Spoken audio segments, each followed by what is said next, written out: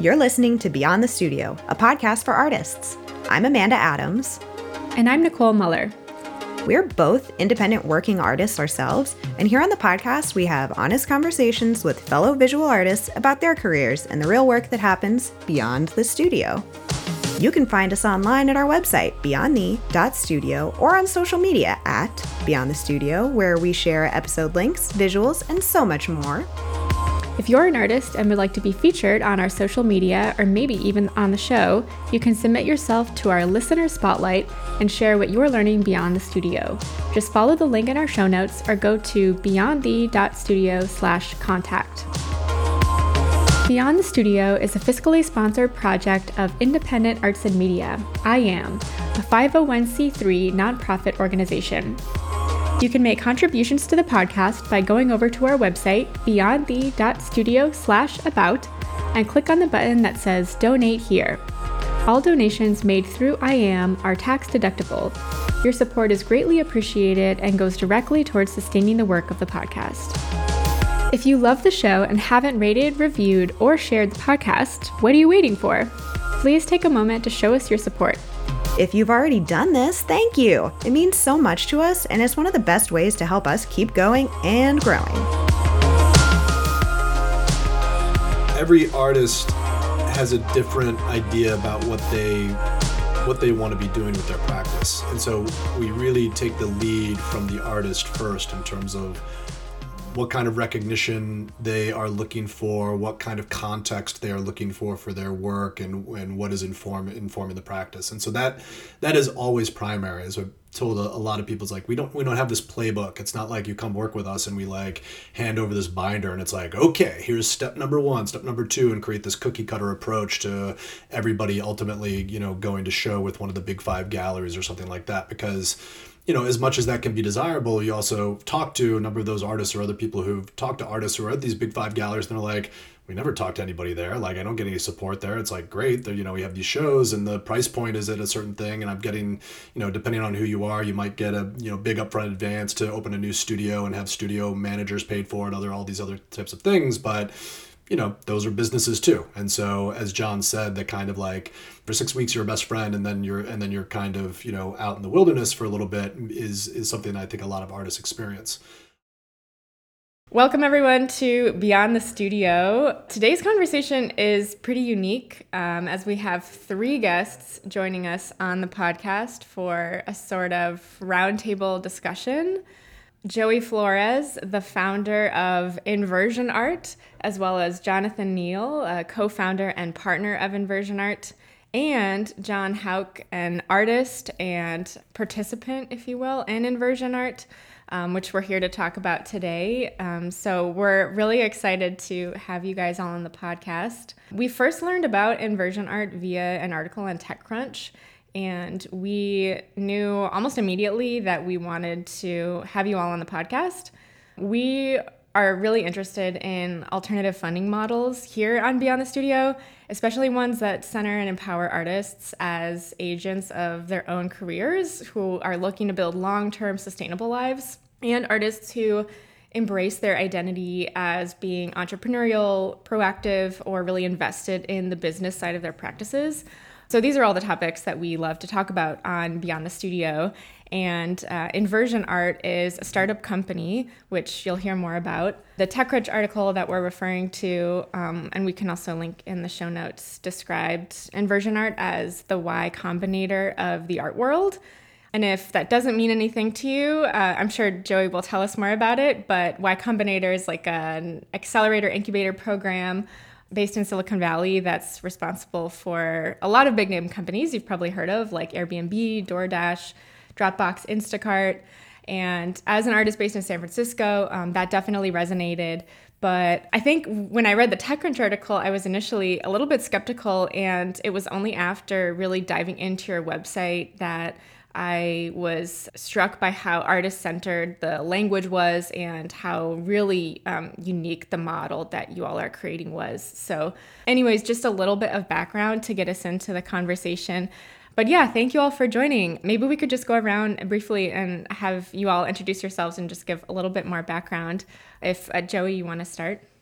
Sure, thank you. My name's Joey Flores. I've been in tech startups for 24 years. I've also been an artist my whole life. Started out as a kind of illustrator as a kid, moved to LA and got really wrapped up in the spoken word scene. That ended up turning into actually a musical project. I had a band for 4 years. So I've always been a very creative person, working on art projects of some kind, and I always throw myself at them quite heavily. But my career has been in tech startups. And my last company got into Y Combinator in 2011, and I just found that program it changed my life. It's an incredibly exciting program to be a part of. It's a great community to be a part of. And so in 2020, when the idea kind of came that there might be space in the art world for a Y Combinator type company and program for artists, that just felt really exciting to me. And so, I'm trying to take what I've learned from tech entrepreneurship and the venture capital landscape and apply it to investing in artists, and super excited that it's going as well as it is. I'm John Hauk. I'm an artist. I've been mostly an artist for the last 15 years or so. I went to UCLA for my MFA. Prior to that, I worked in software for a company called Sun Microsystems that no longer exists, but done a good bit of programming as well. And that's been something that I continue to be interested in and occasionally lean on in leaner economic times in the art world. So it's a great combination. And after my MFA, then I went to lived in New York for a while and did the Whitney Independent Study Program as well. And that's the short bio. Yeah, I saw you also work with Jessica Silverman Gallery, which is a terrific gallery here in San Francisco. And I think I first saw your work actually at Fog Fair in San Francisco a few years ago, if I remember. Oh, amazing. Yeah. Yeah, I've worked with Jessica about 5 years now. I had a solo show in her space called Fused Space, which is a kind of other space she has in San Francisco. I don't know that she still programs out of that one, but and then she's taken my work to Fog. She's great. That's so cool. Awesome. You saw that work. Yeah. Yeah. Yeah, there's some really great spaces here in SF. I forgot to ask where you all are based. So John, maybe you mentioned. I didn't know. I was mostly in LA, and now I've been in Portland, Oregon the last few years, but our plan is to move back to LA. So yeah, moving around a bit. And then Joey, where were you based? I am incredibly nomadic. Right now I'm in Sacramento. In about a week I'll be in LA, and then 3 weeks after that I will be in Mexico. So I'm moving to Oaxaca for a while, and ask me in a couple months and it will probably be some other answer. So Awesome. Okay, so I will go last. I'm based in Los Angeles, and I also go last because this also gives me a chance to talk about John, all the things that John Hauk wasn't going to talk about, which is that he also has an amazing show of paintings up at Candace Mady Gallery in New York right now, which goes through the end of this month in February. So hopefully if the listeners if this drops before the end of February, then people will get a chance to go see that show. It's called Perfect Temperature Lava, and it's a series of paintings that are a new departure for John and his practice, which began with a very rigorous photographic-based and photo-based series of works that were widely collected and became very widely known. John was in the Made in LA biennial here in Los Angeles and has had his work in a number of important institutional shows and collections. The painting practice is a really interesting extension of that photographic practice and picks up on a lot of the sort of intellectual and psychological dimensions that are embedded in those works, but then go beyond the mere mediums that they are expressed in, which I think is really interesting to see. And so it's been enjoyable for me, and I think for us in general, to be part of what John has been able to be working on in this kind of transitional phase as he's developing a new language, and we get to play a small supporting role to help sort of define some of that language and talk it through and find people to have John talk to and do all these other things. That's will forever be advocating for the artists that we work with. For me personally, my background, I trained as an architect, left architecture to pursue a doctorate in art and architectural history, did that in New York City, did not want to go on the academic job track, so stayed in New York, wrote for art magazines, was on the masthead of Art Review magazine for a while. I'm on the masthead as an editor at large at the Brooklyn Rail now, and worked for the Drawing Center, started a curatorial company in New York back in the mid-2000s, and then for about a decade began to develop art market and art business and arts management programs for, at first, Sotheby's Institute of Art in New York, and then came to Los Angeles in 2013 to establish the LA branch of that institution in partnership with Claremont Graduate University and the Claremont Colleges. Gradually developed something called the Center for Business and Management of the Arts at Claremont Graduate University, which had master's degree programs in arts management and art business, and was doing that for, I think, 10 years total, towards the end of which I met Joey, had heard a lot of interesting pitches for new ventures in the art and cultural sector, both in the nonprofit and the for-profit realms, and what Joey had in mind for a Y Combinator for the art world was really exciting to me, and so exciting that I stayed in my academic job for one more year to test it out, and then at the end of that decided it was time to jump in with 2 feet, and so now I've been doing this full time as we build Inversion Art. Yeah, I think what's so unique about Inversion Art, or what stood out to us initially, is that it is pulling what seems to have worked so successfully in the tech and venture capital world and aiming to apply that to the visual arts.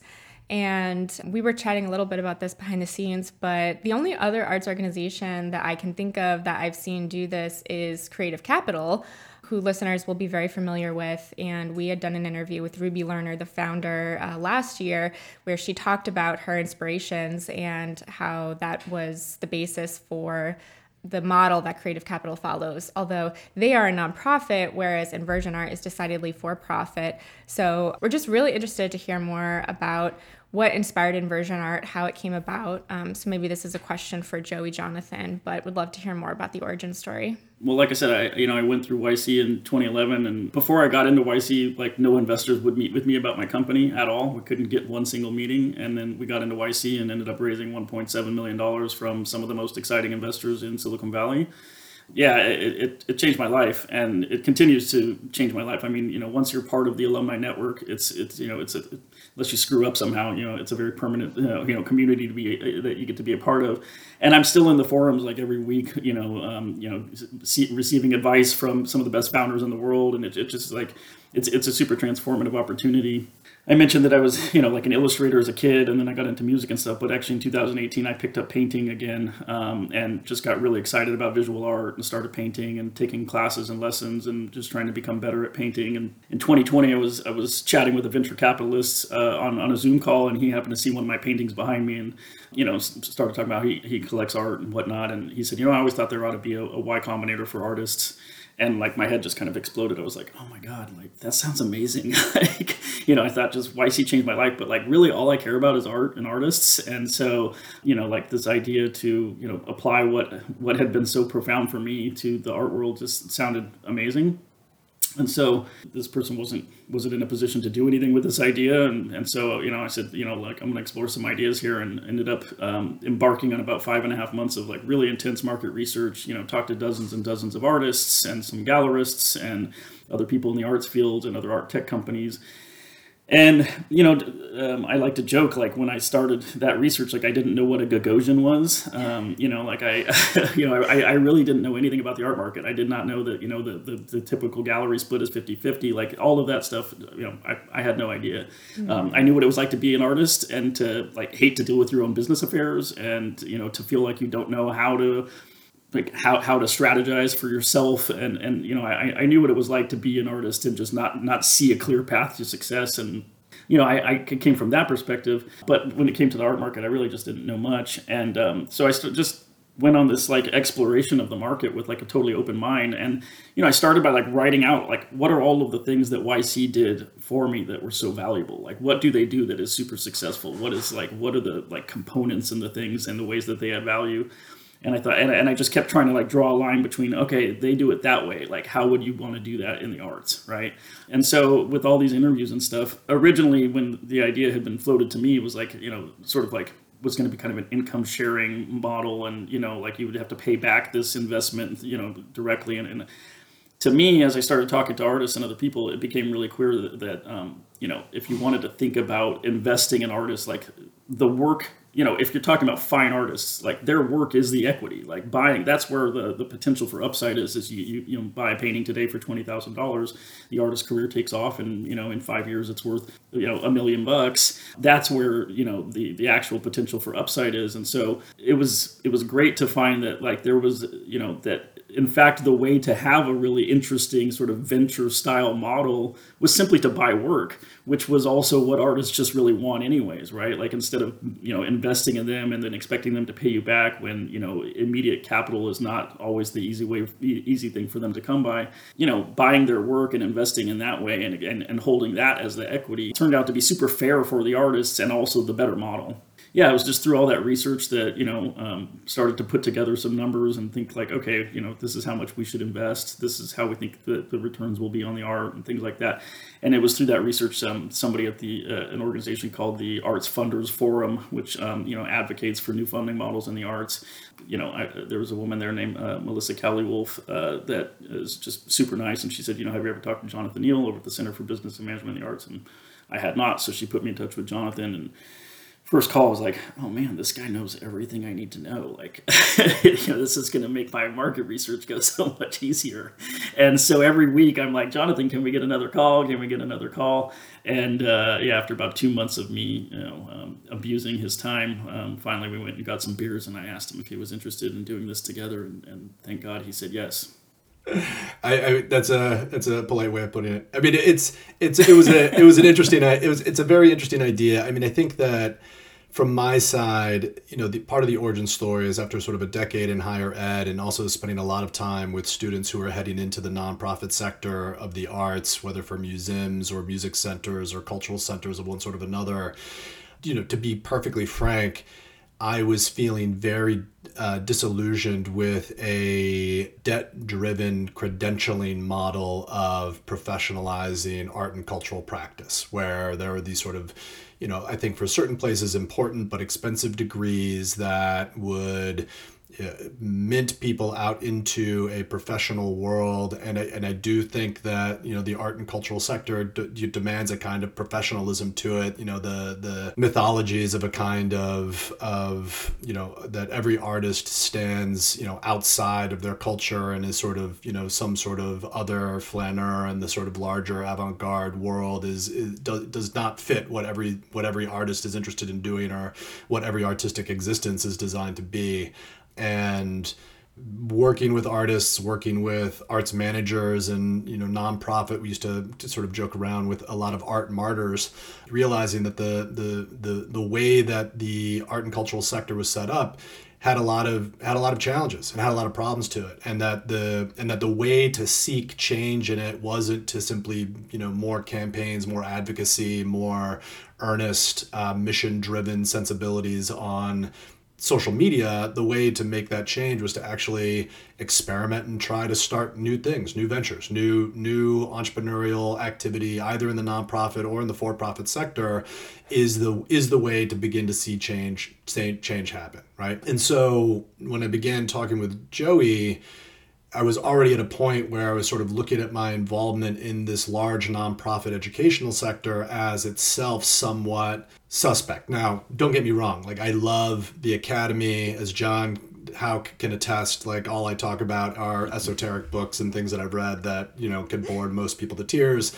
So, I'm a creature of that higher education landscape, and I think there's tremendous value there.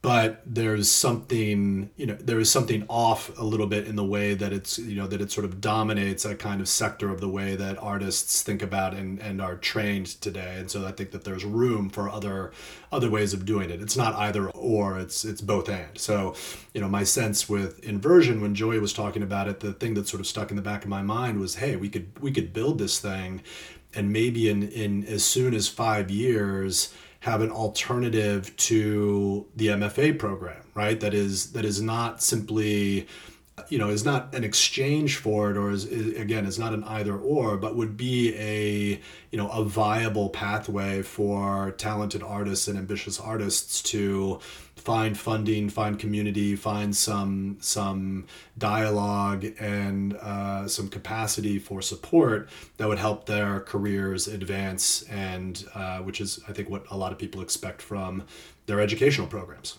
that they enter into. And so that was part of let's say the motivation on my side for really seeing what Joey was trying to do from a sort of a new economic model. I should also say that after more than a decade, I was sort of like done with the nonprofit model, right? I think that there was a sort of sensibility in the art and cultural sector that you hold up nonprofits because they are mission driven as sort of on their own ethically sound.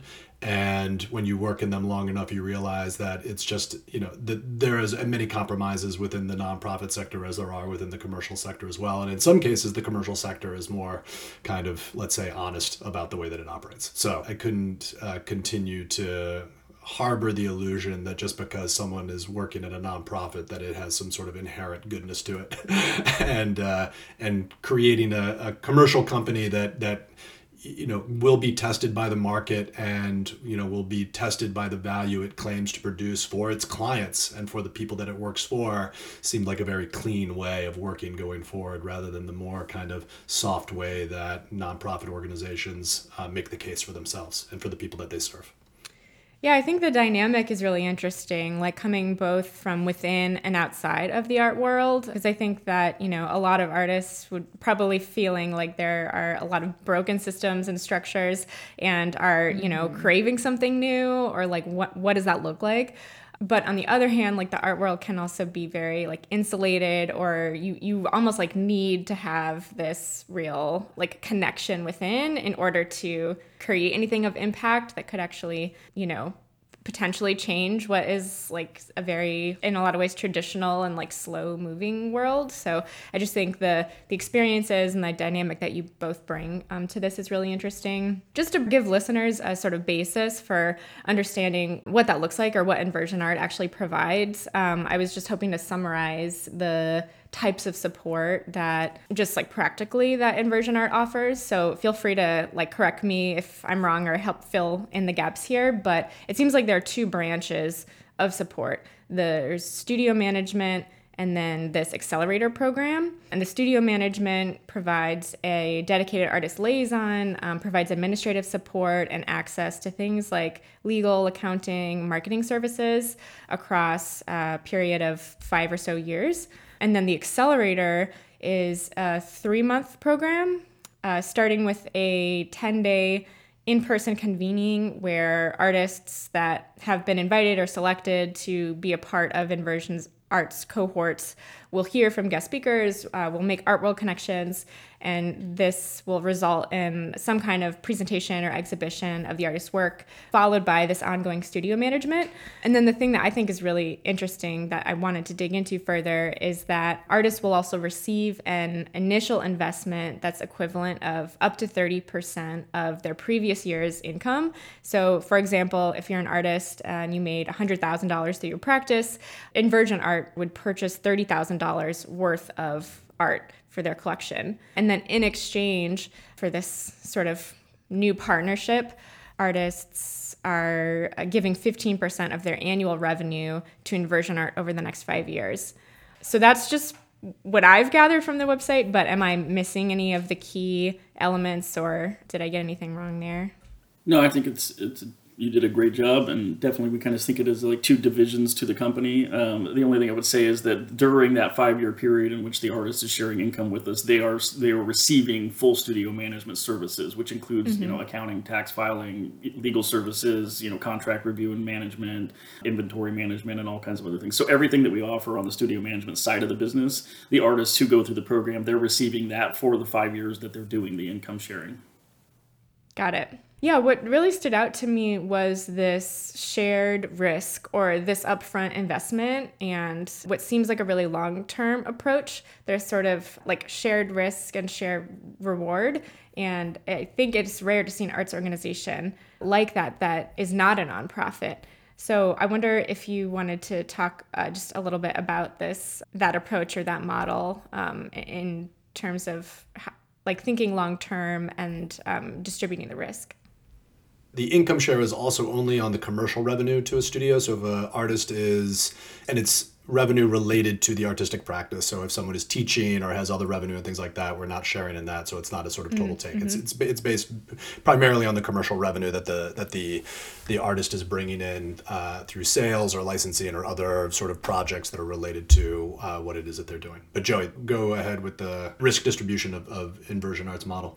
When this idea first sort of popped up in 2020, like the immediate thought was, okay, there would just be like some sort of payback mechanism or, income sharing or what have you would be like the central source of returns. And it was just clear that was just going to further hamstring the artist, right? I mean, you can give them $30,000, but if you're taking $15,000 over the next 5 years, and in particular, not providing them with any support during that time, first off, it's not a super pro artist model. I don't think. And also, I spoke to another YC founder who has a company that provides a very expensive upfront service in exchange for income sharing over a period of years. And he said that even though people like absolutely love the program and provide like glowing reviews when they come out of it, that, at 3 years later, when they're still paying that back, if they're not receiving value anymore, they're very bitter about it and sort of resent that, that they're still paying for this, even though, it might be a totally fair price tag to pay. It's just a perception issue. So, as I was talking to artists and sort of interviewing them, first off, I wanted to find a model that was as close. I think YC is an incredibly pro-entrepreneur organization. I mean, I think they treat their founders great. I think their terms are super fair. And I really wanted to honor that. I also wanted to honor the fact that,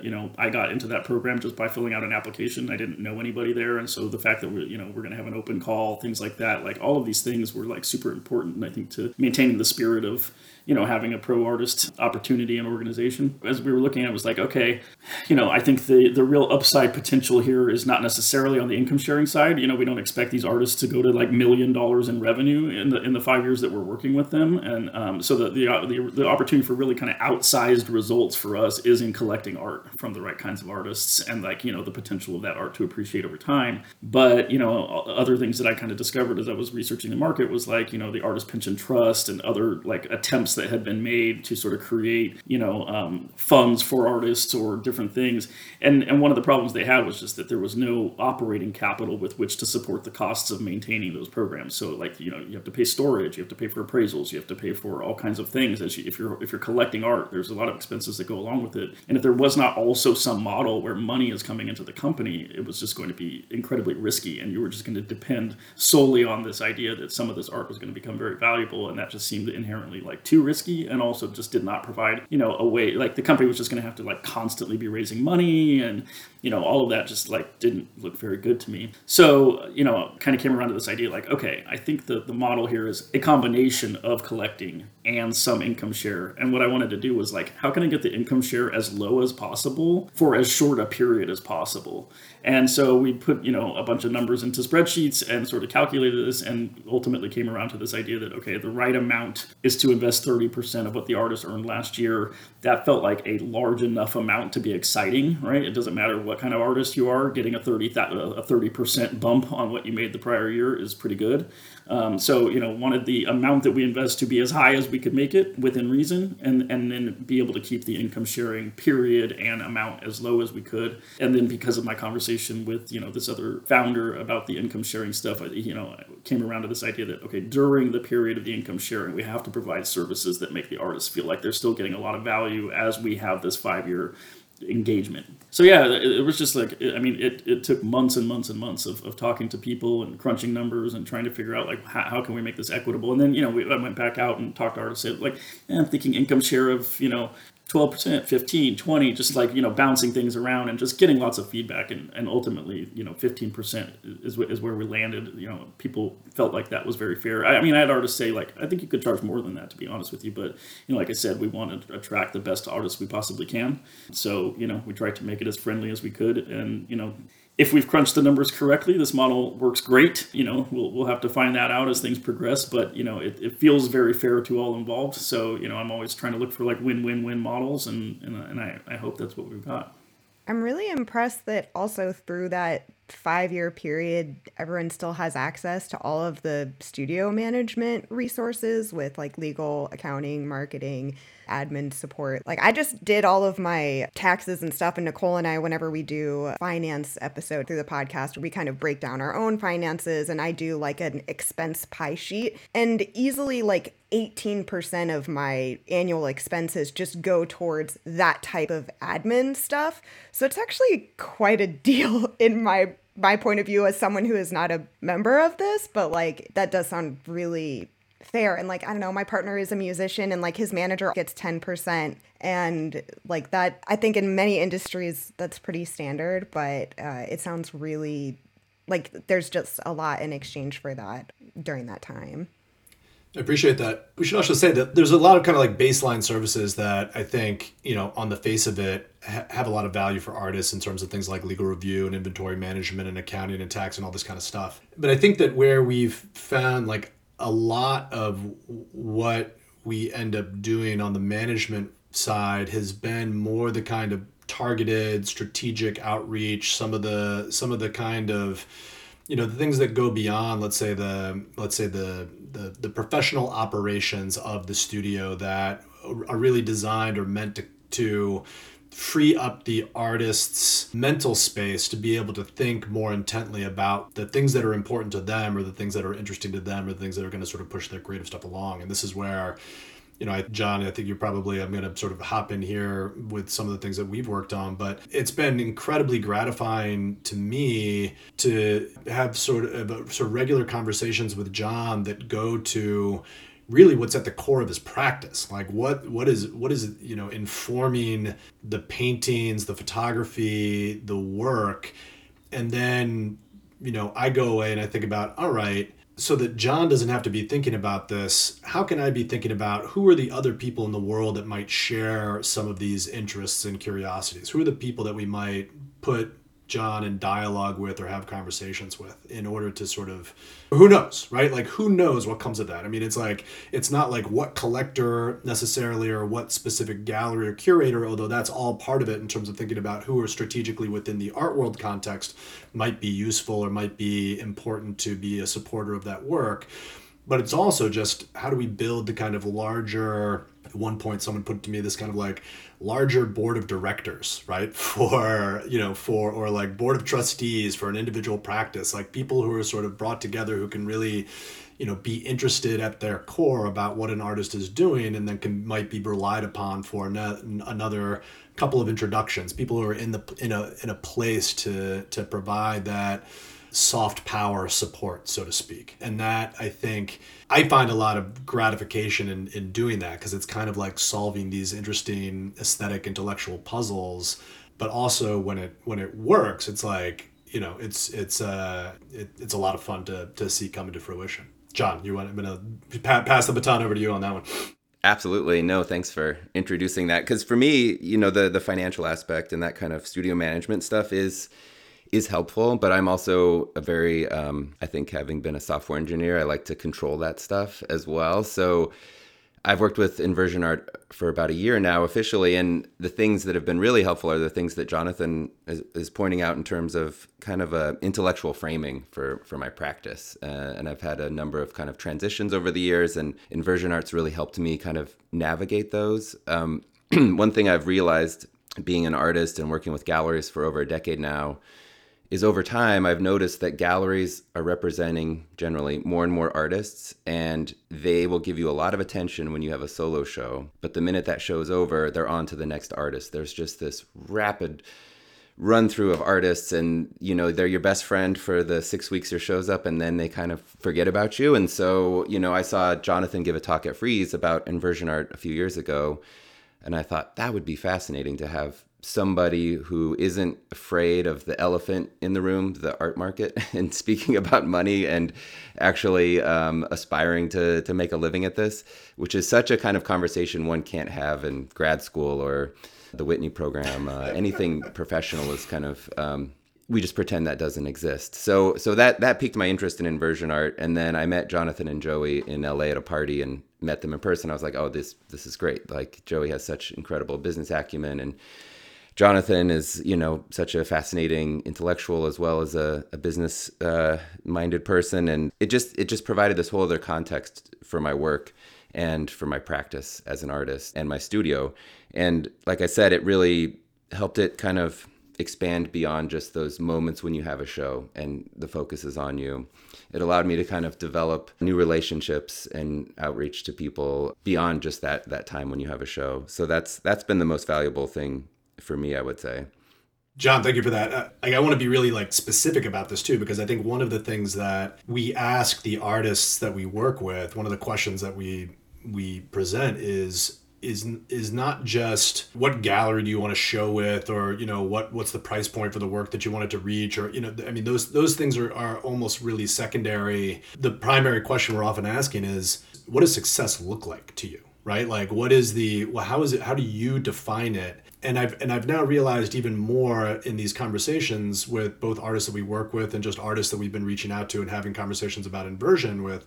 The question is sort of what recognition is important to you, and where do you want that recognition coming from, and who are your artistic heroes, not just within your field or within the visual arts, but who are the sort of creative heroes that are still working and active and are doing things that you would love to meet, or you'd love to be in dialogue with, that you feel like are important for you as part of a model of what you do. And I continually have that conversation with these artists. But so for John, one of those intellectual heroes happened to be a scholar based at the University of Pennsylvania for a long time named Kaja Silverman, who, for some maybe a generation younger than mine, it won't be as obvious, but in the 1990s and early 2000s, Kaja Silverman was a sort of giant of the academy and had written very eloquently about film and photography and the arts, alongside of a whole very rigorous discourse on psychoanalysis and vision and visuality, and was very much part of this dialogue that was going on in the 1990s and the 2000s. And she's still obviously very vibrant and important, and has been writing these very interesting books on photography. And when John said, oh, I'm really interested in Kaja Silverman's work, and I asked John, was like, well, have you ever had a conversation with Kaja? And John was like, no, not yet. Have not had any chance to sort of, reach out. And this is one of the dynamics that I think is very important for us structurally, is that it is much easier for me to reach out on someone else's behalf, right? To ask somebody, hey, I'm working with this amazing artist who's got an incredible reputation and does this really interesting, rigorous work, and I can be effusive about John in my introduction, in my pursuit of Kaja, and say, would you be interested in having this conversation? Could I put you two in touch? I think you'd really, have a lot to talk about. I think it would be really interesting.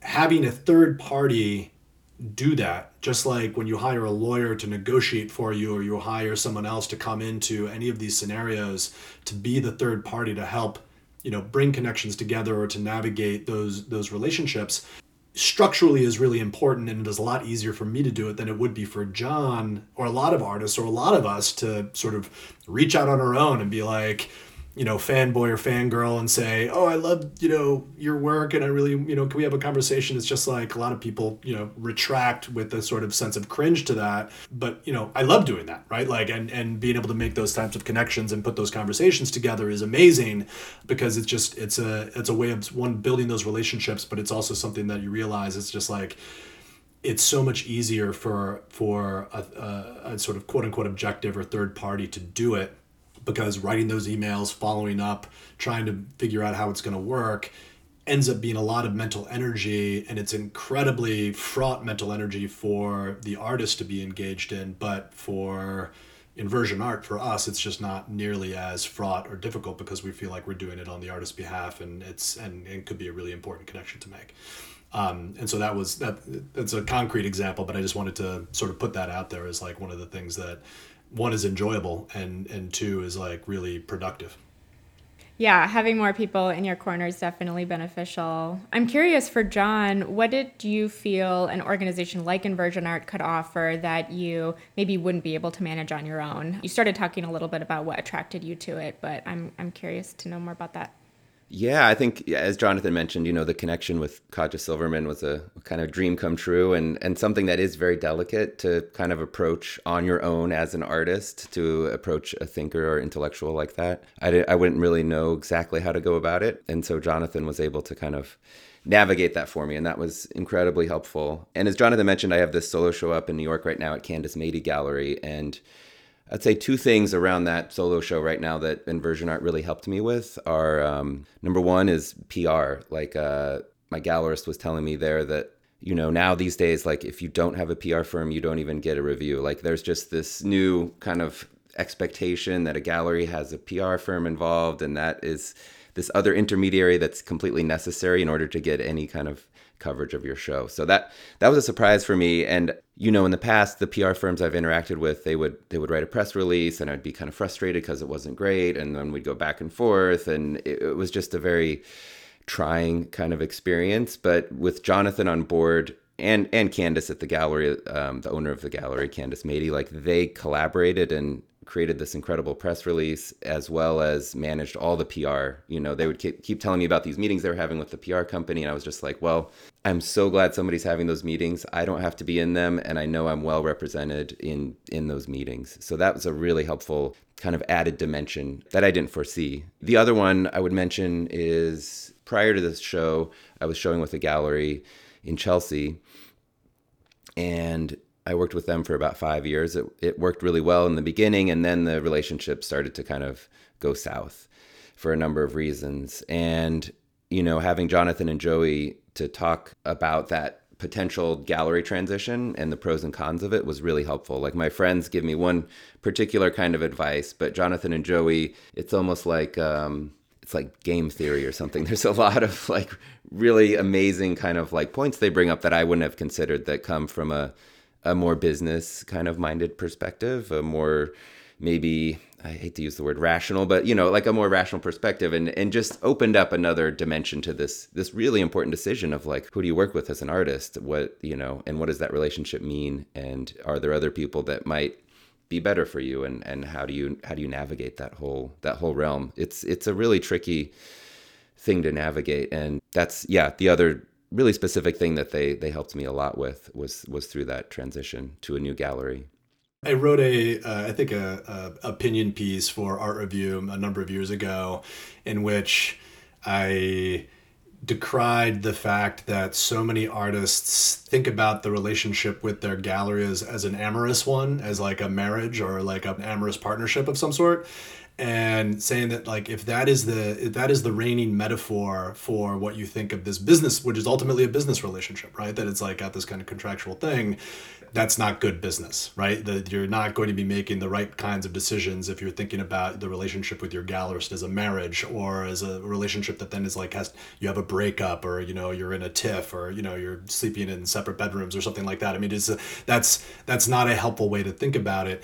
The relationship with the gallery is incredibly important, right? And it's very important that the gallerist can represent the artist's work and represent their careers. And there are amazing gallerists out there. I think Candace is doing a fantastic job with this new work of John's, and she's just incredibly transparent, and she's a joy to kind of work with, and like gets the work at a very fundamental level, right? I mean, she really, really understands what John is doing and the relationship to the earlier practice. Being able to be a part of helping to kind of see the benefits of finding a way towards a gallery that's going to be able to represent the work like that is really something that's important to us, but also recognizing that, like, listen, these are business relationships, right? Like, you're expecting certain things from these people, and if you're not being treated well by your gallery, right, and if it feels like you're in a bad relationship, then you've got to do something about that, right? Like, and so part of it is just figuring out how to get the best outcome, not just the short term, but the long term. Yeah, just a brief anecdote to support that too. I would say, like, in all the art sales I've had over the years, I've never received a single tax document from a gallery. I've never got a 1099. I've never signed a single contract for anything. So there is this way in which that relationship is while it is a business relationship, there's zero of the kind of standard contractual things you would expect in a business relationship. And so it can get confusing and feel like an amorous relationship, as Jonathan is saying. And it's just the most bizarre business. And I think that's why when I saw Jonathan speak and met Joey, I was like, wow, there's this other dimension where these people are creating this kind of thing that fits in with the art world, but provides a little more structure around those things, around contracts, and a little bit more of like, let's set the expectation and do this above boards rather than just doing this all with a handshake and hope it all works out. So this is where the nonprofit model is really important, right? Like you can be mission driven, right? You can be driven by some things that are complementary to or additional to bottom line work. But at the end of the day, every functioning, successful nonprofit is a business and functions with revenues and expenses and HR departments and is trying to do things as professionally as possible. They don't think about what they are doing as, they don't model it on some other set of human relationships that are meant to shade over, let's say, the less than reputable business dealings.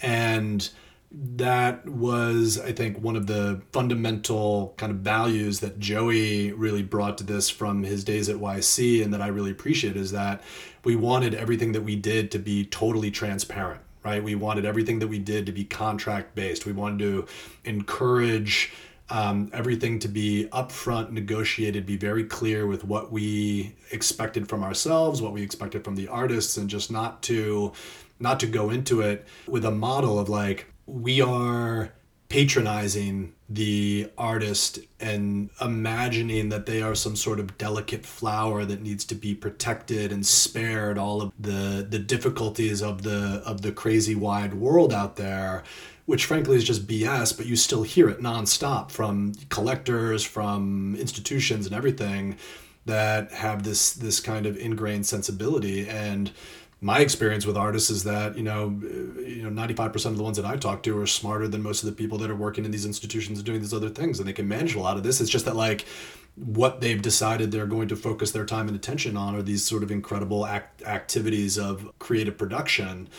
And, I'd rather follow behind them and help kind of shape and direct where it is that they might want to go and help focus their vision, rather than come from the other side and be like, here's what we're going to do. Here's how it works. So you just relax. We'll take care of it all. You don't have to sign that. You don't worry about it. Don't read that. Don't worry about it. It's like, we'll take care of you, right? Like, how unbelievably patronizing, right? Like, it's just incredible. So we just didn't want to do any of that. And to be fair, there are a lot of people in the professional, commercial, and nonprofit art world who don't act that way, who have very transparent, are very forward thinking. And so I'm not trying to tar the entire world out there, but it is let's say it's a holdover from a kind of quasi-aristocratic patronage mentality, which is amazingly persistent from the 19th century all the way through to today. It's just like Y Combinator in this way. Like, I love it when things start to happen that remind me of YC, because I feel like it means we're on the right track. But, one of the most valuable things that you get from YC is office hours with the partners, right? These people have built big businesses. They understand the market. They understand the players in the market. And to sit down with them for 30 minutes or an hour and explain to them what's going good and what's going bad in the business, and for them to give you tailored advice is like one of the most valuable things that you get out of that. And then, when I was going through the program back in 2011, I was chatting with Paul Graham and, explaining to him some things that were going on. He goes, who would really like this? Matt Mullenweg, the founder of WordPress. And he shoots him an email, and, a day later I'm on the phone with Matt. Matt talks to me for 15 minutes and then goes, yeah, this sounds awesome. I'd be happy to put in $50,000.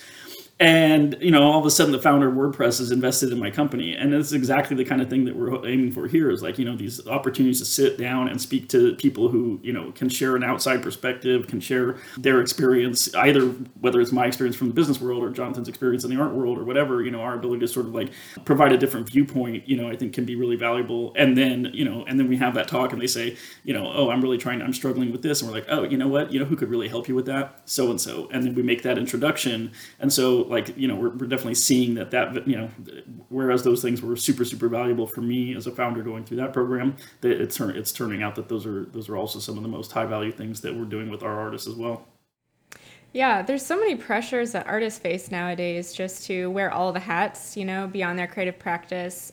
We are expected to be very entrepreneurial, to be your own marketing manager, your own accountant, your own studio manager. And so I think, having a network of support is extremely valuable, but also just that, like, we're used to having these really candid conversations about these topics on the podcast, but I remember like a big part of the impetus for starting it was just that these things still felt very taboo and like something that seemed very delicate to approach even amongst artist friends, like to talk transparently about like how much are you pricing your work for, or like how are you navigating this like situation. And even within these kind of business partnerships, working with galleries, for example, it can still feel very delicate to approach these subjects. So I think there's something very refreshing about just sort of laying this all out on the table and saying like, we're investing in your career for the long term. Let's have these conversations about the business side of it, and to just be very transparent about like these realities that we're all facing now as artists. And I'm curious how you see, because we've been talking a little bit about this already, how you see Inversion Art partnering or working together with some of this existing art world infrastructure like museums and galleries, and if that is the aim of most of the artists that you're working with, or if there are some that are maybe on these alternative paths or not necessarily interested in that type of art world recognition. Like, what are you observing just in the artists you're working with, and how have you been navigating those relationships? I kind of alluded to this before, but every artist has a different idea about what they want to be doing with their practice. And so we really take the lead from the artist first in terms of what kind of recognition they are looking for, what kind of context they are looking for their work, and what is informing the practice. And so that is always primary. As I've told a lot of people, it's like we don't have this playbook. It's not like you come work with us and we like hand over this binder and it's like, okay, here's step number 1, step number 2, and create this cookie cutter approach to everybody ultimately going to show with one of the big 5 galleries or something like that. Because as much as that can be desirable, you also talk to a number of those artists or other people who've talked to artists who are at these big 5 galleries, and they're like, we never talked to anybody there. Like, I don't get any support there. It's like, great, we have these shows and the price point is at a certain thing, and I'm getting, depending on who you are, you might get a, big upfront advance to open a new studio and have studio managers paid for it, all these other types of things. But, those are businesses too. And so, as John said, that kind of like, for 6 months you're a best friend, for 6 weeks you're a best friend, and then you're kind of out in the wilderness for a little bit is something I think a lot of artists experience. We are support for the artist in whatever the artist defines as success for themselves. We help the artist shape the vision for what that success could be. And if galleries and museums and other institutional partners are part of that vision of success, we work with them towards that, the achievement of that vision. We don't push any artist towards any specific gallery or any sort of specific commercial model.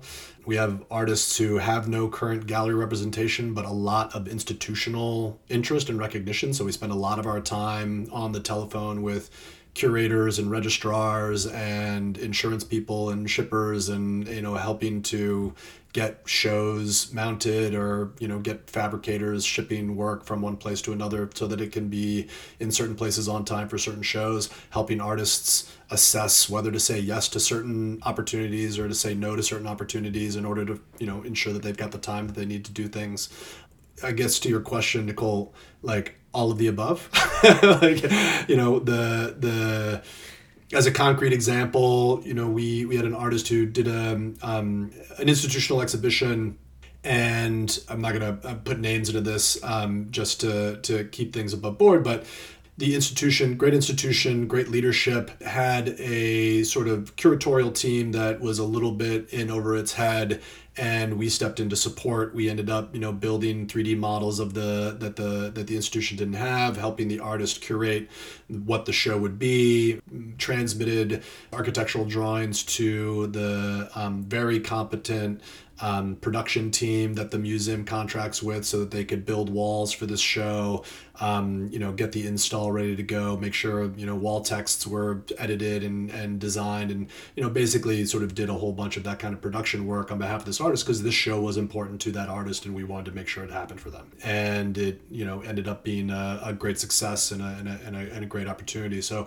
it really depends on sort of what the specificities are of what somebody is, what an artist is kind of doing and with whom, and we are there to support in whatever way we can. I'm also curious, like with any sort of new or radical idea, there are going to be skeptics or people that are like slower to adopt. Have you been meeting concerns from like various art world players, or like I'm just curious, what has that been? Everybody, everyone.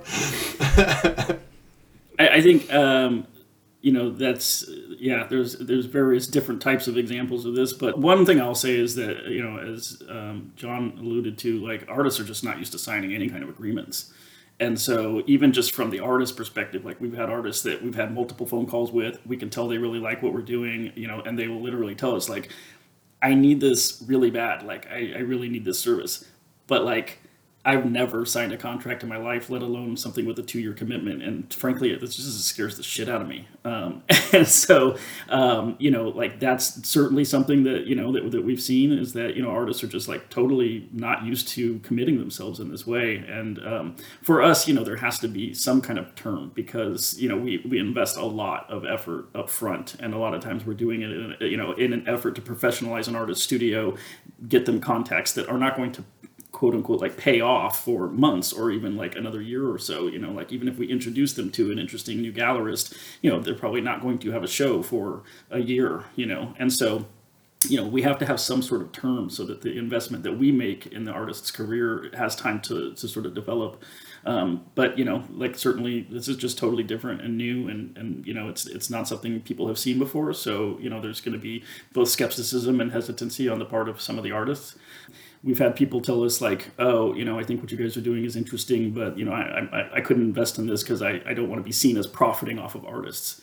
And you're like, how do you provide services to somebody without making a profit? I guess like they just think that like artists should be treated like charity cases for the rest of eternity. And it's just, it's quite frustrating really, because it's like, the only way that artists are going to, artists are entrepreneurs. They deserve good business solutions. And if you keep treating them like, these like delicate creatures that you cannot make any money off of, you will never be able to build those solutions. And so it's quite frustrating because I think, there's just this sort of, it's still taboo in some ways to talk about the market and other things. But it's the reason why progress is so slow. Like the art sector in terms of like solutions for artists, as entrepreneurs is like just like tragically behind like almost every other sector. And part of it is because, people just have these like weird antiquated views about what is the ethical way to support an artist. And so you can have artists that are like, oh my God, this is amazing. I need this. And then we have people say like, no, I think like what you're doing is just wrong. And we're just like, why? The artists we're working with think that this is awesome. So I don't know why, Yeah, that's so interesting that the skepticism is coming from the artists themselves. I honestly am a little surprised by that. Maybe it's just because a lot of the artists that we talk with are very like career-minded or business-oriented, but I would expect more maybe skepticism on the institutional side, or I was just curious, with other organizations that you've worked with, whether you're hearing that. But I guess I could understand some hesitancy from the artist perspective. Well, we care most about the artists, so that's why we're bringing up their critiques. Sure. I would say that I say overwhelmingly also yeah. we have received the most positive responses from artists as well, right? John, maybe you can speak to this too, but I don't know if you've heard critique from elsewhere, but I'd be curious like what the sensibility from your side has been, both your own, but also conversations you've had with other people about this as a new model. Yeah, I think it is a bit of a shock for artists to have to sign a contract. Actually, as you brought up, like it's that's so crazy to me.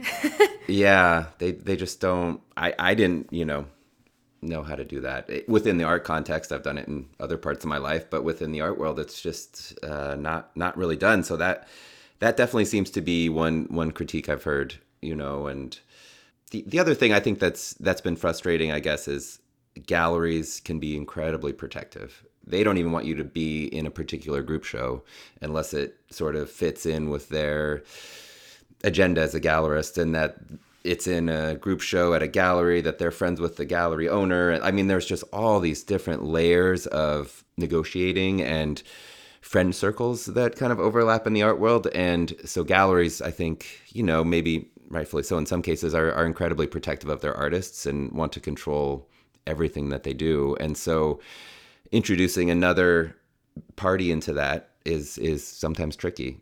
Galleries are like, well, we don't want anybody else involved in this. We want to pull all the strings, and we don't want to have you sign a contract either and have you locked up in this thing. So galleries, I think there's a certain flexibility they gain in keeping artists kind of in this state of limbo where there's no contract. You're just hanging out and you can be employed as they need you. I don't think it's quite that cynical, but yeah, they have a certain approach to business. And yeah, I think too, I've thought a lot about, like, I did the Whitney program, which is like a Western Marxist focused kind of grad program. And after that program, I got into a professional development program in New York with a cultural organization in New York. I won't name them, but after doing this year-long grad program in kind of Marxist influenced critical theory,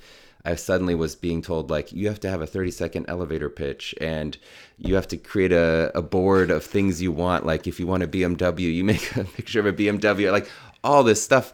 And I was just like, these worlds are so far apart. How can I bridge this gap? I just said Marxist. What do you mean BMW? Yeah, it was just like a cold shower. I was just like, oh my God, what am I doing in this place?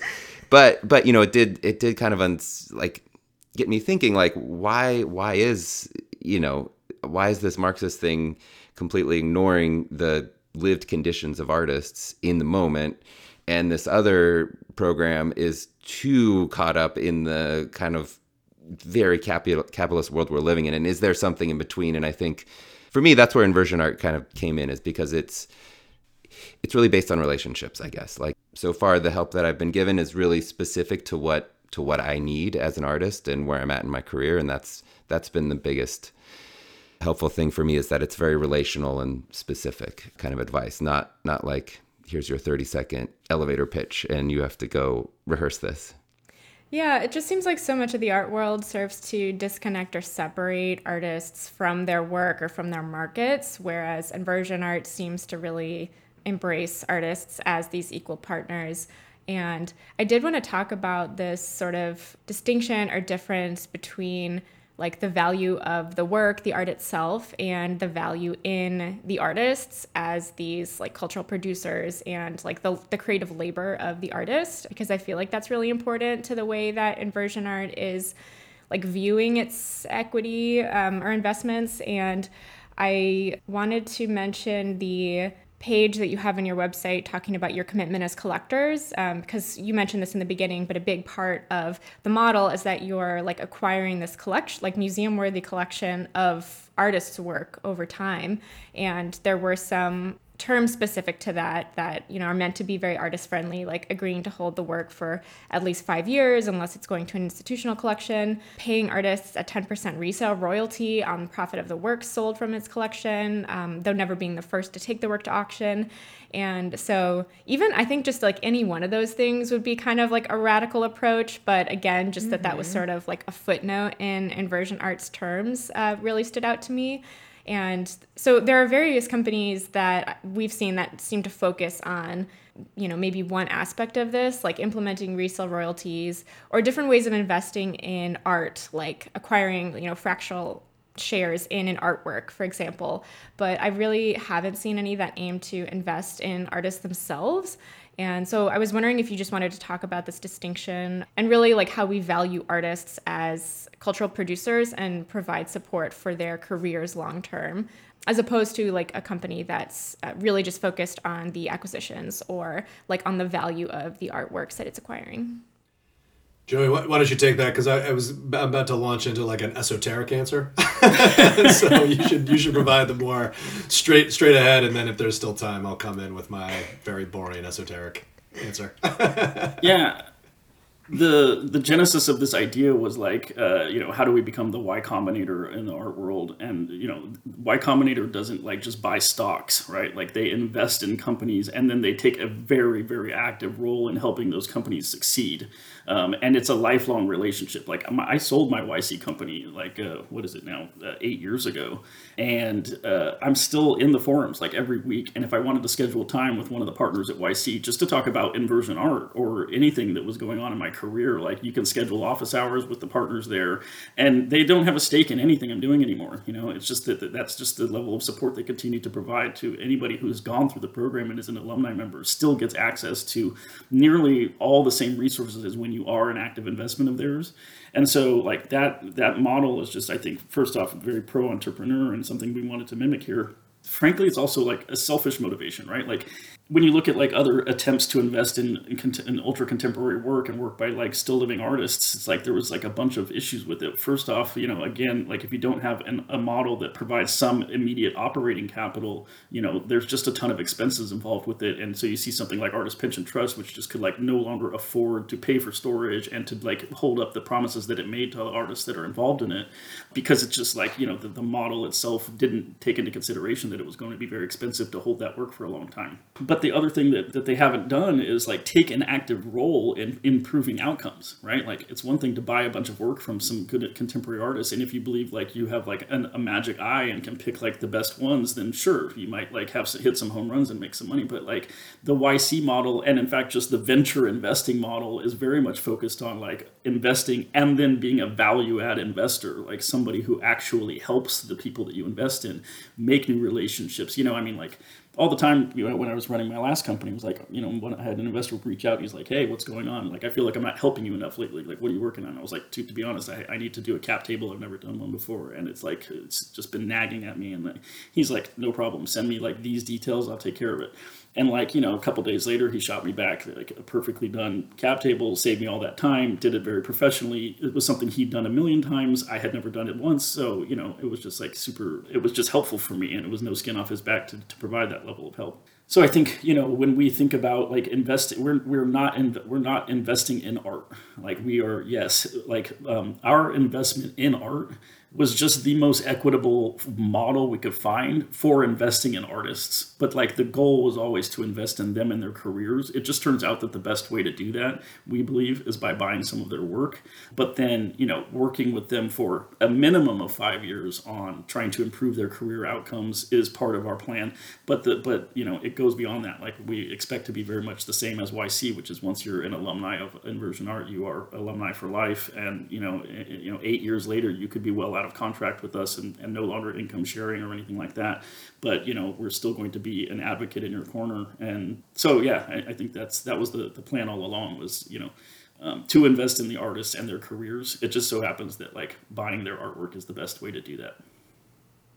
Well, and through that, you're putting capital directly into the hands of artists, but I think is important that they can then, reinvest in their practice, and that's just the starting point for the engagement or relationship that you're about to enter into. Yeah. And then, we haven't talked about this here, but we know another part of our model is that, we ask the artists to give us an option to buy more of their work over the next 8 years. So, if we invest in them, we maintain an option to buy another $500,000 of art from them. Although we pay full market rate on the first batch of purchases that we make for the 30% that we buy when they get into the program, there is a 15% discount on the options. So, it allows us to double down if we think an artist's career is really taking off. We can buy some more work from them. There's already a framework for doing that we've all agreed to, which allows us to sort of like reinvest into those artists. It's very similar to the venture model where they want their pro rata rights once they invest in you. If you're going to raise another round of capital, they want the right to buy enough to maintain the same amount of equity in your company as they had before. So that allows us to do that. But it also allows the artists to come back to us at times where they need additional funding and say, hey, look, I've been offered this like amazing show at this museum in Germany. The artist fee is quite low. The production budget is not going to be enough for me to do what I want to do. Would you guys be interested in exercising your options? I need another $30,000. And we would just look at it and say, first off, this show in Germany sounds amazing. We think that's a game changer for your career. We love the trajectory you're on. Yeah, sounds good. We'll buy another piece of work for $30,000, give you the funding that you need so that you can go do this show in Germany and not have to worry about that. And it's not something that we can promise that we'll do every single time, but these are the sort of things that we put into place so that it becomes easier for us to provide ongoing support and continue to invest in the artists and give them access to funding under a framework that's already easily understood, so that everybody knows how could this work in the future if I need some more help. And there are a lot of artists out there who have experienced exactly these types of activities from collectors, other patrons, there are people out there who have helped artists finance production. There are people out there who are very collectors who are very pro artist, very supportive long term over careers and things like that. But it's all very piecemeal, right? And it's very relationship driven. And so I think what we're trying to do is, in some sense, professionalize and institutionalize a lot of these practices and make them regular for a wider range of relationships that we have with the artists who are going to be working with Inversion, rather than thinking of these things like, I just, I happen to get on the radar of this particularly supportive collector and now they like my work and, now that's great. That's great for me. But, I'm not going to make an introduction for anybody else. For us, it's no, we want that to grow and expand so that more and more artists could take advantage of it. Yeah, one other question I had is, besides venture capital, are there other models that you've been looking to for inspiration, or other industries potentially? I know you mentioned improving on the artist pension trust from the past, and of course we've been talking about the tech and venture capital space, and even the alumni networks of higher education, or coming out of a grad program. Although instead of the artist paying the MFA program and then coming out with a lot of debt, you're paying the artist to participate in Inversion art. So obviously there are some key differences. And so I'm just curious if there are other models you've been looking to when developing this. There are two things. One, we just consider ourselves, even though we don't have a bunch of in-house technology, at least not right now, we consider ourselves a tech startup. We're very inspired by Silicon Valley. We, obviously we're building this thing with Y Combinator in mind. We are very iterative. The model that we have was based on a lot of customer conversations and just going into it with an open mind, and sort of the fact that I didn't really know how the art world worked actually I think played in our favor, because I did not have all these preconceived notions about how this needed to be structured. I think we just think of ourselves as a kind of a scrappy startup who's constantly changing things and trying new things. And I don't know that that's really the model that most of the other art world operates on. I think when you open a gallery, there is a little bit of a playbook. There's an expectation you're going to operate in this way or that way, and there's not a ton of innovation that happens there. There may be, maybe you're a little bit more tech forward and you're using a more interesting inventory management system, or you're using some tech tools in order to make your gallery more efficient. But in general, I don't think there's a ton of innovation on the model side. And for us, it's we're always, we still to this day have questions hey, are we doing this the right way? Should we think about maybe changing this little aspect or what have you. And then I think the other thing that we do is we constantly consider opportunities that are outside the box of what galleries would normally operate in. Most of the galleries are hey, I sell paintings, or I sell photography, or I sell both, and I have collectors and I focus on this. But when an artist thinks I'm interested in connecting with this other type of person, or collaborating on this project, or doing this other thing, if it kind of falls out of the wheelhouse of the gallery, oftentimes they're well, listen, not only do I not really know how to help you with that, but that feels like a departure from what's making me money. Can't we just keep focusing on the paintings or whatever it is? And so a lot of times they encourage the artist to just keep on this treadmill of creating the same kind of work, and the artist wants to branch out, and the gallery doesn't know how to help them do that, but it's also not totally in the gallery's best interest. So a lot of times they just not helpful or won't be helpful. Artists sometimes ask us well, don't you think you should only get a percentage of the things that you bring in? And we're no, because we're going to follow you wherever you want to go and help you with whatever you want to be helped with. And we don't want to sit here and pick and choose oh yeah, well, you want to do that project? Well, sorry, you're on your own on that one. And so, we kind of go where they want to go. And we look at all kinds of weird and new opportunities. We're what brands might you want to partner with? What tech platforms do you find interesting? What are some things that you would want to do outside of the scope of what you normally believe were possible? And so like right now, as an example, we're working on a project with a company out of LA called AShareX. It's a fractional auction house. And so what they do is you can go on there. Let's say they put up a lot that's valued at $1 million, or opening bids are $1 million. And they say, do we have $1 million? And certainly one individual could raise their hand and say, and it all happens online, but digitally raise their hand and say, yeah, I want to buy this for $1 million. And they said, do I hear 1.1 million? And what they allow is for people to say, I would pay 1.1 million for this lot, but I only have $10,000. And as long as there's 110 people who are willing to pay $10,000 and are willing to pay the $1.1 million price, they aggregate all those people together, and those people can win the lot and then own shares in the lot. So they're kind of like Masterworks in that they're fractionalizing high value assets and specifically fine art, except for that they don't have the same kind of management model as Masterworks. They don't charge ongoing annual fees. They're not the ones determining when to sell the work. It only takes a 51% vote of the shareholders of a work to decide to sell it. So you truly do own shares in the work, and you can theoretically with 51% have a controlling stake in when that art gets liquidated. So it's a different model. And when we met them in Miami for Art Week, I was just hoping to pitch their CEO on maybe investing in the company. Alan is a great guy and has a long history in the family office space. And I thought, he could be an interesting investor given that he was playing in building this art company. And the first thing he said when he came in was like, how do you feel about like putting together a collection of work by your artists and having that be a lot that goes up on AShareX?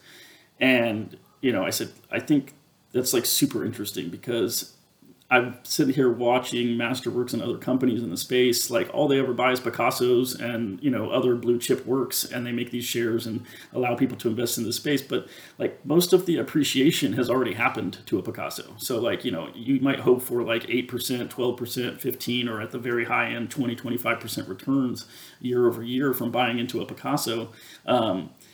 We're playing in this like ultra contemporary space because we just think it's like super exciting. First off, to support artists earlier in their careers, but also this is where like the venture style returns might happen, right? Like, one of these days, John's paintings might, 30x in value. And certainly that's what we're hoping for.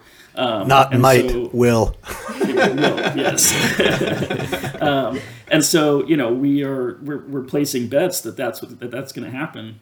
And that's not an area where fractional owners have had any opportunity to invest. And so when he proposed that, we said like, oh man, that would be really exciting. Like not only are they the first fractional auction platform, which is already pioneering, and sort of democratizing funding in the arts and allowing people to invest in art who can't afford a $50,000 painting, but there's this whole other aspect of like no access to ultra contemporary for those fractional investors. There's no other platform that was making ultra contemporary work available. We have basically taken 6 of our artists, we've curated 10 pieces from those 6 artists, put it into one single lot that's going to go up for auction at AShareX, and it's going to give people the opportunity for as little as $500 to invest in a small portfolio of hand curated, highly selective investable artists, 10 diversified works across 6 diversified artists. So it's like a portfolio play.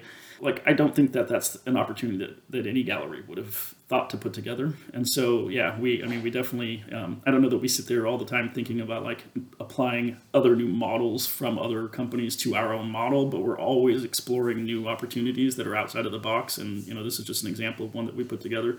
And if it, if the sale is successful, we're going to put about, $200,000 in the hands of our artists. So, yeah, that kind of stuff is exciting to us. And, we're always just sort of on the lookout for like what is something new and unique that, that we can bring to the artists that maybe other people hadn't thought of.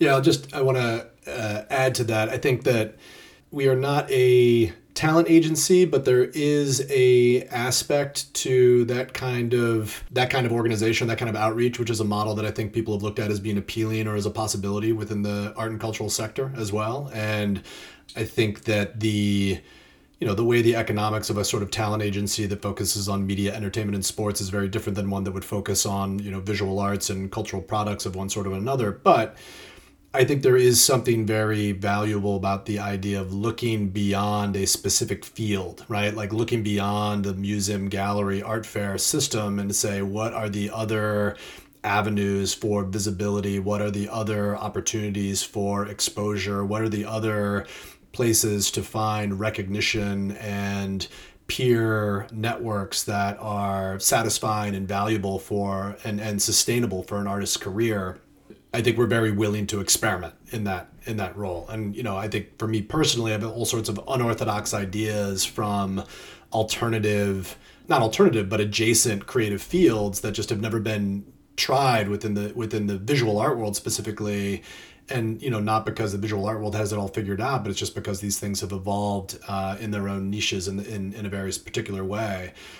I'm not a fashion nut or fashion hound of any kind, but I really appreciate the developments and the evolution of the fashion industry, and the idea that you have these big fashion houses that sort of continue as these entities of these brands that extend on through time, that have new creative directors that come in with their own personalities and their own styles and their own signature looks, that are able to take over the reins of this large brand and refresh it and renew it, and to maintain their own authorial sensibility, but within a larger framework, is a very interesting model. And I have this draft essay that I've been working on, which is like, what happens when Jeff Koons dies, right? Like, would there be a way for like the Jeff Koons studio to continue with the production of these things that brought in a different artist, but allowed the brand or allowed the ethos to continue? That may be, abhorrent to some listeners' ears, but it's like, as a thought experiment, it's just it's a curiosity, right? I mean, you have architecture and design firms that have, persisted for more than 100 years, that bring in talented people that produce very interesting work that extend beyond the life of the founder and the names that might be on the door. And the visual arts are so wedded to a kind of single author model that I think that there's a lot of interesting, just from the immediate adjacent creative fields, architecture, design, fashion, film, entertainment, etc., that could be usefully applied or adopted for the visual arts, that might open things up a little bit, right? Get rid of some of the orthodoxies that the institutional frames of the visual art world still holds dear. And that, I think, is something that we are very willing to pursue and to kind of push on, rather than being invested in the existing models. Yeah, I really appreciate the emphasis on experimentation, and it seems like we need more experimental models that support artists at emerging stages of their careers and are really thinking about or invested in the long-term success and helping them build sustainable lives. Because I think beyond like the value of the art objects that they produce, so much of what we talk about on the podcast is about the working conditions of artists and just like what it really takes to live a long-term creative life. And I think so much of that lies in being able to navigate these different worlds, whether it's like commercial, institutional, being able to kind of move between these and like carve out some semblance of sustainability for ourselves. And so I think like having a network of supporters to help with that can alleviate some of that pressure that artists face on the day-to-day, just to manage and handle all of these things themselves.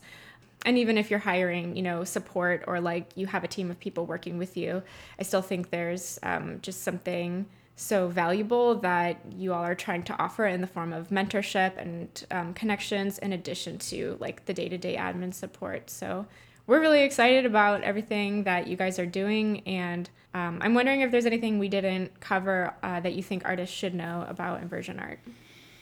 I think you guys did a pretty good job. I don't know. Just on your last comment, I just thought, one of the things that's been important to us is that, we're working on this revenue sharing model. Like, part of that is not just so that we can like enjoy the upside, but it's because, there's two serious problems that artists face when they think about like scaling their studio. Like, going from a single practitioner in the studio, and then at some point you hit this like point of success where now the demands of the studio that are not creative start to take over, right? You have like, you got to send invoices, and you got to do this, and you got to do that, and all these things. Like, the more successful you get, the more those things add up. And so usually the step is like, okay, now I'm going to hire a part-time assistant. And then from there, but then, I need an accountant. I need a tax preparer. I need a lawyer. I need a this. And you have to like go, find all these people, bring them all together, manage all of those relationships. And then on top of that, there may be a 9-month period where you aren't making any money between exhibitions or what have you, or you're working on a really big licensing opportunity with a brand, and your first check's not going to come until the shoe you design drops in half a year or whatever. And so there could just be this whole period where you're not bringing a lot of revenue into the studio, but you still have to have a lawyer take a look at your contracts, and you still have to have all of these services provided. Maybe time to do your taxes, and you haven't had a check in a while, but you got to pay $800 to get your taxes done or whatever it is. One of the things that we've done is, one, taken all those services, put them into one group, and you really are only talking to maybe Jonathan, myself, and an artist liaison, and you don't have to really worry about finding the lawyer, finding the accountant, finding the tax person, and all of these things. We can take care of all of that for you. And if there is this 6 or 9 month period where you're not making any money, you're also not paying us any money. It's a pure revenue sharing model. So it's quite risky for us. I mean, there's no question about it that, that we're taking some risk with every artist we bring on. I had an artist recently tell me, I don't know, I feel like you guys are too focused on finances. We're like, dude, it's very expensive to provide this service. And we just need to know sort of what the landscape looks like for you over the next couple of years, because, we're essentially just taking a huge gamble with every artist that we work with. They may go 8 months, and we're very committed. We're going to stick with you during that period. We're going to provide this service. There's going to be continuity of service. You don't have to worry that just because you can't pay for a few months, we're going to stop supporting you. And I think that's super important for us, because it's very different. Artists are very different from other types of businesses in that way. They have this income volatility. Mm-hmm. And I think that there hasn't been a solution yet that sort of accounts for the fact that, one, they're just one person, and managing even 6 service providers is very burdensome from a time standpoint, but also paying those service providers when you yourself are not getting paid is very difficult. So that's one aspect of our model that, is important to us to maintain. We were kicking ideas around with somebody recently. They're like, I think you should have a minimum fee. And we're like, I just literally don't see how we could possibly do that and not be placing a burden on the artists when they are in between opportunities. That's just one aspect that we think is super important, is both bringing a lot of services into one relationship to minimize the amount of time the artist has to do sourcing those things and managing them, but also to make it based on payment when they're receiving money, so that there's not this heavy burden when they're in between jobs. Yeah, I'm just so appreciative of you all being willing to share more about the inner workings of Inversion, some of the challenges you've been facing, but also what the potential is. Again, I think we're really excited to see what happens and where this goes. Where can listeners find out more about Inversion or online, or what would you say are next steps for artists that might even be interested in getting involved?